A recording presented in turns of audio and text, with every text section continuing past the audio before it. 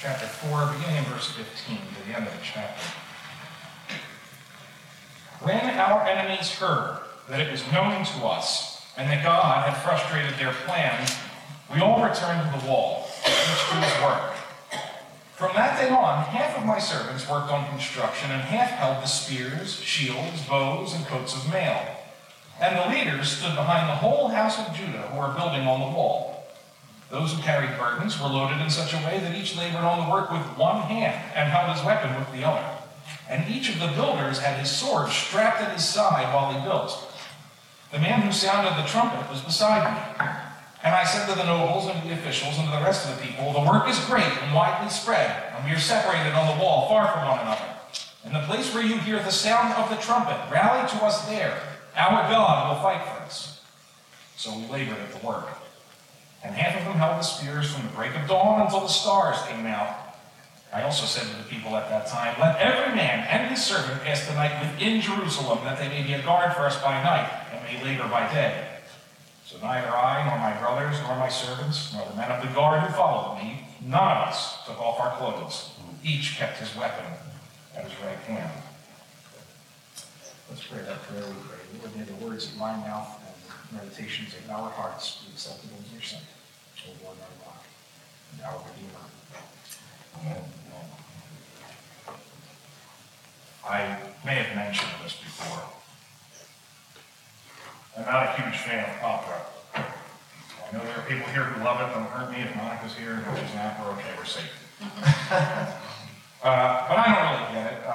But some of the music in opera is fantastic, and I have a few arias that I'll listen to just to show you that I'm not entirely uncultured. And one of my favorites is from an opera, I think it's Turandot, and there's a movement of a song called Nessun Dorma. And it's an incredible recording on YouTube by Pavarotti. If you have time, it's worth it. Now, it's in Italian, so it means nothing to me, so I had to look it up once, and Pat, you can correct me if I screw this up or anything, but my understanding is the title means none shall sleep. Something like that. The plot is that the main character has basically pulled this Rumpelstiltskin move. He's challenged this princess to discover his name tonight, and if she fails, she's going to have to marry him or something. I don't know. The story is convoluted and silly. But he sings this song about the whole palace is going to stay awake all night because the princess has threatened to kill all of them if they don't figure this thing out. But as Pavarotti sings, they will do so in vain because in the end, he's going to win. It's worth looking up the video. The voice is ridiculous. But the line that sticks with me is this none shall sleep thing. It is a picture of radical vigilance. Now, I'm not a very good sleeper, as my wife will attest. I'm the one that's up watching Twilight Zone while she sleeps.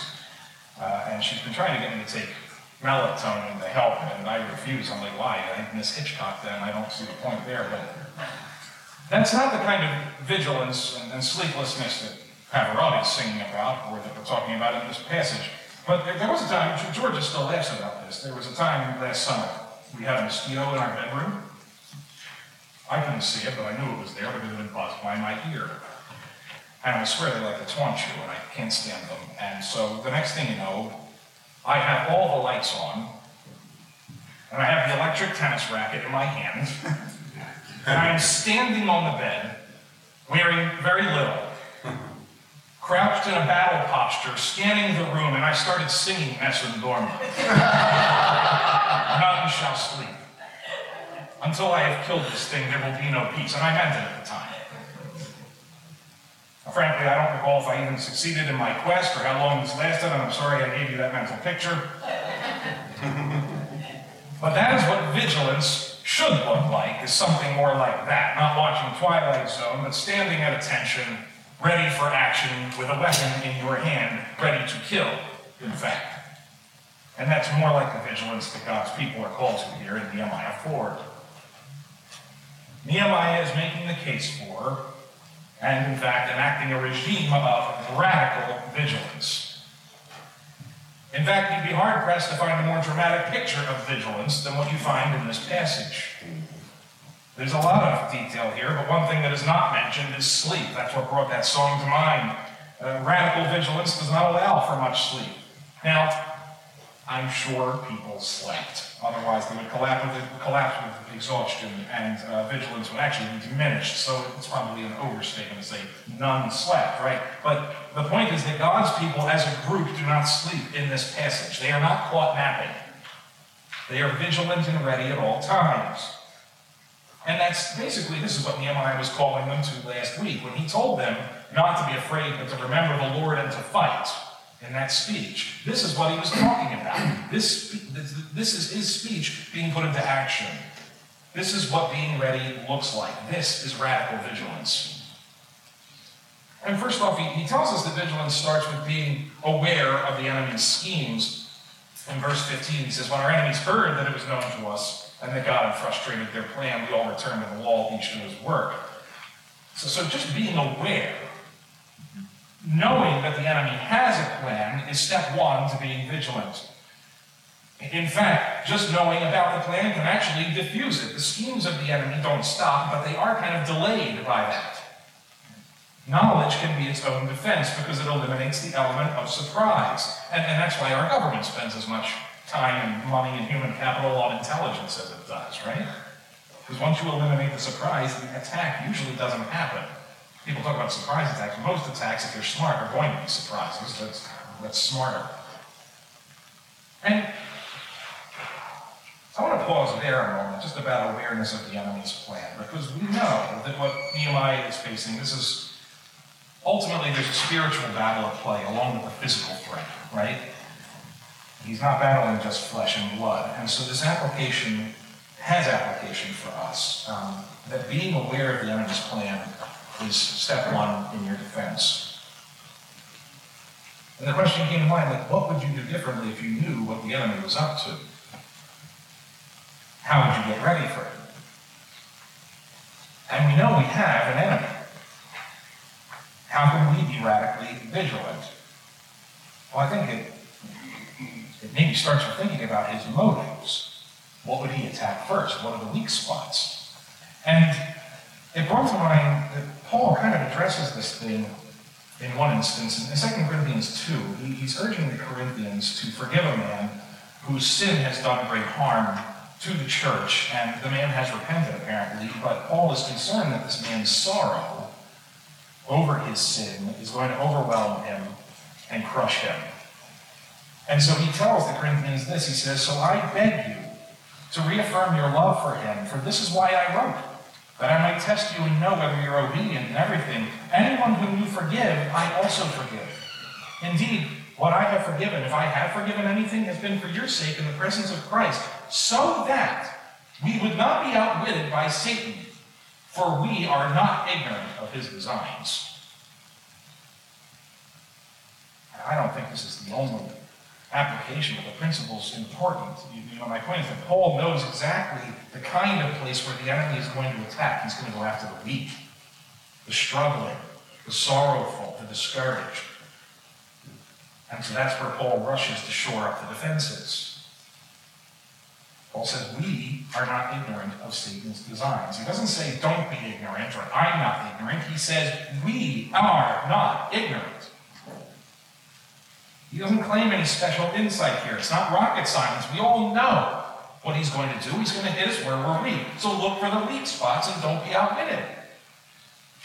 That frustrates the enemy's plans. And I think that's what Nehemiah is kind of modeling in our chapter today. He is not ignorant of the enemy's designs. And so he prepares accordingly. And so they all go back to work. Starting in verse 16, it says, from that day on, half of my servants worked on construction, and half held spears, shields, bows, and coats of mail. And the leaders stood behind the whole house of Judah who were building on the wall. Those who carried burdens were loaded in such a way that each labored on the work with one hand and held his weapon with the other. And each of the builders had his sword strapped at his side while he built. The man who sounded the trumpet was beside me, and I said to the nobles and to the officials and to the rest of the people, the work is great and widely spread, and we are separated on the wall far from one another. In the place where you hear the sound of the trumpet, rally to us there. So this is far more detail about the actual defense plan than we saw last week. Nehemiah has this entourage of soldiers and servants with him, but starting on that day, he says he split them between construction and quartermaster duties. And that's the pattern we see sort of throughout this section. Half defense, half construction. No exceptions. You're either in the active army or you're in the Corps of Engineers, one way or another, and either way you better be strapped. Everyone in this scene is carrying and not concealed either. This scene is like the Second Amendment on steroids. The end of verse 16 tells us that the leaders were standing behind the builders, which I think, in other words, someone had your back at all times. If you were fully engaged and focused on laying bricks, somebody had your back. Nobody's going to surprise you. Verse 17 tells us that those who carried burdens were required to keep one hand free at all times, but not really free because that hand is holding a weapon at all times. And I don't know, can you imagine lugging stones and water and everything else that you need here for the wall with one hand? That sounds ridiculous. How can you effectively work like that with one arm only? And I thought about this, and I thought, who can even relate to this? And I thought, new mothers. When Grace was born, I'm always throwing her under the bus because she was our most difficult baby. She's a good kid now. But when she was a baby, she was something of a crier, not like baby Joy, who's so pleasant and sweet here every Sunday when she's here. But Georgia has told this story many times of how one day, after I had gone back to work, she wanted to make herself a sandwich. And Grace kept crying every time she put her down. So she would drop what she was doing and she would go back to take care of Grace, and then she would go back to her sandwich and Grace would cry again. And how many hours did it take to make that sandwich? 2 hours to make a sandwich. And by the end of this scene, they're both just sitting there crying. The lesson of motherhood is that sometimes you have to put the baby down. But that was not an option under Nehemiah's regime here. You hold your weapon at the ready in all times and in all places. And if that slows the work down, so be it. That's just the price of doing business. Working with one hand is not fun. Some of you can attest to that. If you've ever broken an arm, you know about this. And in fact, working with one arm is virtually impossible depending on the job you're being asked to do. And I would say that, typically speaking, construction would fall in that category. And it's not like this means a 50% drop in efficiency, like, oh, I'm 50% down in arms here, you know. Because if I have 2 hands free, I can carry a load, right? I can carry maybe multiple bricks and multiple items. If I have one hand free, how do you do that? It's just very tricky. It's a balancing act. I'm thinking this is handicapping the construction time by probably like 70 to 75%. Maybe more. So putting one arm voluntarily out of commission comes at a huge cost. You know, if a sandwich takes 2 hours, you can expect that the wall's going to take longer. But they are not unaware of the enemy's schemes. And so Nehemiah wants weapons drawn at all times. Verse 18 tells us that even the builders themselves are not excused from this. He kindly allows them to use both hands while building, but he requires them also to be strapped. Every one of them is carrying a sidearm, including, I presume, the women, because warfare may be a man's business, but self-preservation is everyone's business, and we know from a couple weeks back that there were women engaged in the building, young women at that. And in addition to all that, Nehemiah institutes this alarm system in verses 19 and 20 because the workers are, by necessity, all spread out. If you're trying to get a wall built on all sides, that's just the way it is. You have 2.5 miles of wall in a long, sort of thin, irregular line. And so if and when an attack happens and you want to concentrate your forces quickly, you need a system, something more efficient than just screaming and something faster than messengers. And so he hires a trumpeter. Of course he would, the most obnoxious instrument he could think of. I say this as a trumpeter's son, and having 2 brothers who played trumpet. But even the most obnoxious musicians have a role to play in spiritual warfare, I guess is the point. And Nehemiah keeps the trumpeter with himself. And at first blush, that would sound kind of selfish because that means the reinforcements are always going to come his way. But I think the point is actually that Nehemiah intends to be the first one on the scene of any attack. He's the leader, and the people will rally to him as their captain.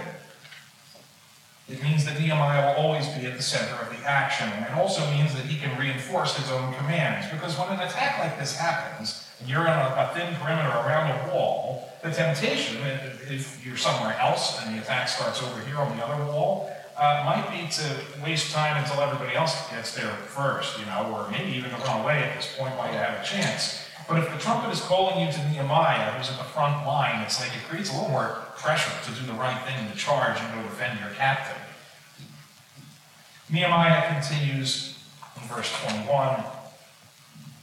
He says, "So we labored at the work, and half of them held the spears from the break of dawn until the stars came out." So all day, half of the men have the job of keeping the weapons nearby and ready.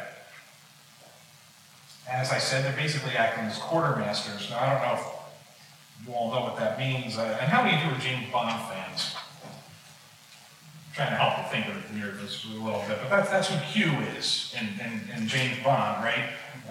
Q is short for quartermaster. And in every Bond movie, Q is the nerdy guy who provides Bond with all of the funky weapons that he's going to need to do his job as a spy. Everything from like exploding pens to that car that turns into a submarine, right? That's Q's job. Q, the quartermaster, is in charge of the weapons and tools of warfare, making sure that Bond is ready. And that's what half of Nehemiah's men are doing. Which means every worker, in theory, would have one guy assigned to him whose only job was to make sure his weapons were ready to go. Here, they're ready, let's go. And that's a 24/7 assignment. It goes from early dawn. It starts from early dawn and goes to after dusk. And you may have noticed that, especially in the city, for those of you who live here, some of you are out in the sticks, I know, but the stars don't really appear at sunset exactly. It takes another hour or so for it to get dark enough that the stars actually start to appear. So, these are long days, is what we're saying. These are not 8-hour days. There are no coffee breaks. There's no hour for lunch. This is not a union shop that Nehemiah is running here. And then Nehemiah issues another command in verse 22. He says, "I also said to the people at that time, let every man and his servant pass the night within Jerusalem, that they may be a guard for us by night and may labor by day." Well, that's clever. Again, no sleep is mentioned. By day you will build, and at night you will guard. We are officially a 24-hour business starting now. Also, I want you to all hunker down here in Jerusalem with us. This is where you're bunking. No more going to your villa in the countryside. We need you on call 24 hours a day. And what he's saying is he wants them fully invested. If you sleep somewhere else, you're by default slightly less concerned with what happens here. Because if Jerusalem falls at night, that's when the attack comes, which is not unlikely, and you're sleeping 5 miles away, you can always just be like, walk the other way. So he says, I want you here so that the survival of Jerusalem and your survival personally mean the same thing. The survival Venn diagram is going to be one circle now. No more going home. We're in this together. If you sleep within these walls, it gives you incentive to get them done. And he does not exempt himself. In verse 23 it says, "So neither I, nor my brothers, nor my servants, nor the men of the guard who followed me, none of us took off our clothes. Each kept his weapon at his right hand." So he's setting the example. Nehemiah is essentially the acting governor at this point. His men are already sleeping within the walls, right? But he could invoke, you would think, executive privilege. As governor, you would think, well, he could take a nap. I can be a little less vigilant because everybody else is taking care of it, right? But no, Nehemiah and everyone in his household, servants, soldiers, administrators, whatever, they model the vigilance that he's demanding of everybody else. He's no hypocrite. He's not asking anyone to do what he wouldn't do himself. And they all sleep in their clothes, apparently. So this is different from hunting mosquitoes. You can't do this in your Fruit of the Looms. You leave your clothes on, your belt tightened, your armor fastened. The last thing he wants to do is be caught in his PJs. Fun little Christmas story, true story. Some of you may know this already, but during the American Revolution, George Washington led an assault on a garrison of Hessian mercenaries at the Battle of Trenton on Christmas Day. And of course, the Hessians never saw it coming. They made a movie about it starring Jeff Daniels. It's pretty good.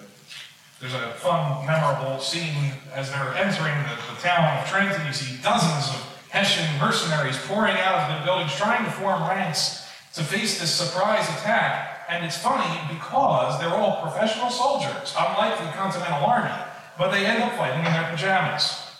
They're out there in their long johns, but like with fancy hats and fancy twirled mustaches, and trying to fend off this attack. And it does not end well for them. In the end, the entire garrison is captured, and the Americans didn't lose a single man. So it pays to stay dressed, is what I'm saying. It could save your life. Lastly, it says that they kept their weapons at their right hand, is what the verse 23 says. And the footnote says that they kept their weapon when drinking. The Hebrew seems to indicate something about a water bottle. It's kind of muddled and hard to read. But the idea seems to be that they are just as on guard when they're eating and drinking. And notice they're drinking water. Hard to be ready if you're getting, if you're tippling a little. So they don't let their guard down. Nehemiah's garrison at Jerusalem is extremely prepared, radically vigilant. The city never sleeps. Now, I don't know about you, but I cannot actually relate to this level of vigilance. I did not get a mosquito, as I recall. And I am a product of my culture, unfortunately, and that means that I have no attention span. If the statistics are true, that's probably not true of most of you as well. We have been trained in a screening culture, right? We watch TV shows that are, half an hour on average, some are longer. Commercials last about 2 to 3 minutes, and we can't stand that. So if we have cable, we flip channels to avoid those 2 to 3 minutes of commercials, and hence we're able to watch about a minute or two of lots of shows instead of just one. Very efficient. We use the DVR just to skip things. We use the skip buttons on YouTube. And heck, I use the skip button on Spotify to avoid songs that I personally chose to put into that playlist, but that I'm already bored with. But I'm too lazy to remove it from the list. We as a people, as a nation, as a generation, are not known for our vigilance. We have no attention span and we lose interest. I read an article a couple of weeks ago about sermon length. According to the author, since the 1950s, sermons have grown to almost twice their length, even as our attention spans are shrinking, and he wondered whether that might have something to do with reduced church attendance. Now, he had lots of ideas and suggestions for how to fix this, but to get them all, I had to watch an entire 45-minute video, and I don't have time for that. Honestly, the few that he had listed were not very good ideas anyway. I won't even get into it, but I want you to know that I have been consciously trying to go shorter for months, to keep my messages to about 30 minutes or not too much more. Why? For your sake. And because I know your attention spans are fried, mine are too, and I don't want to hear myself go on for much longer than that. 35 minutes starts to feel like forever. There's lunch waiting, there's football games, there's nap time.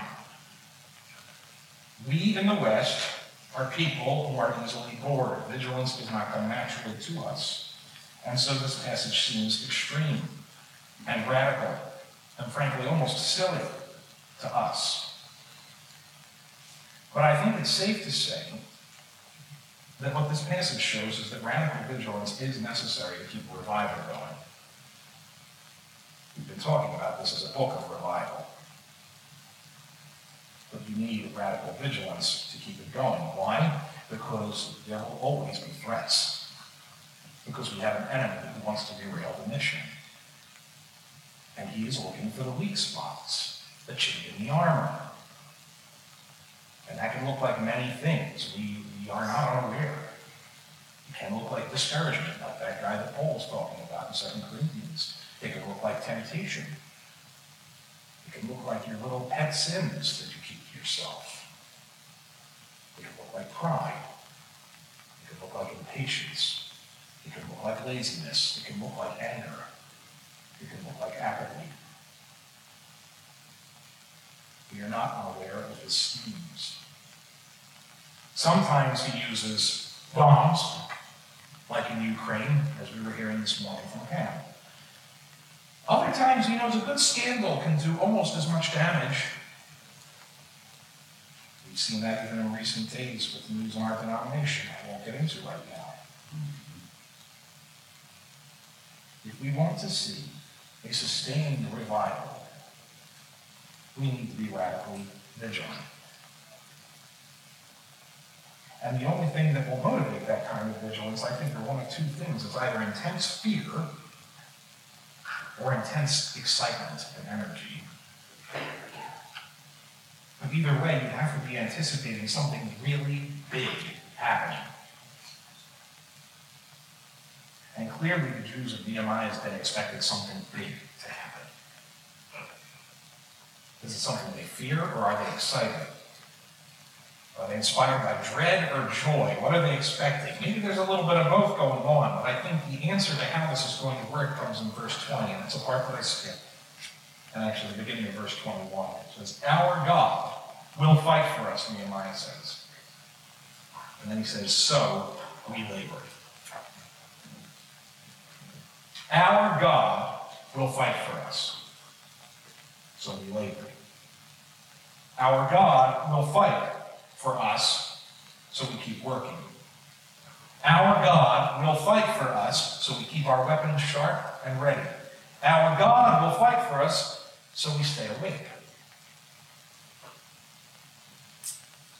It's not a call to apathy. The impression we get is that the Jews are not afraid of their enemies so much anymore. It's almost like it comes across, it reads differently. Like if they believe what Nehemiah is saying here, and it seems like they are, they're doing everything he says, it seems more like they're eager for the fight. It's almost like something has changed and a switch has been flipped and they're chomping at the bit and you're itching for a fight because God will fight for you. You don't itch for a fight you think you're going to lose. And it starts to remind me of like that whole thing in that movie, A Christmas Story. Ralphie really wants that Red Ryder BB gun and fantasizes about taking it everywhere and killing bad guys and saving his family, right? Like, I think it's like that. I think the Jews are armed to the teeth, and I wonder if they have some of those same fantasies, like, oh yeah, bring them on. And therefore, this promise that God will fight for them doesn't create an excuse or a sense of apathy. They don't say, well, God will fight for us, therefore we might as well take it easy.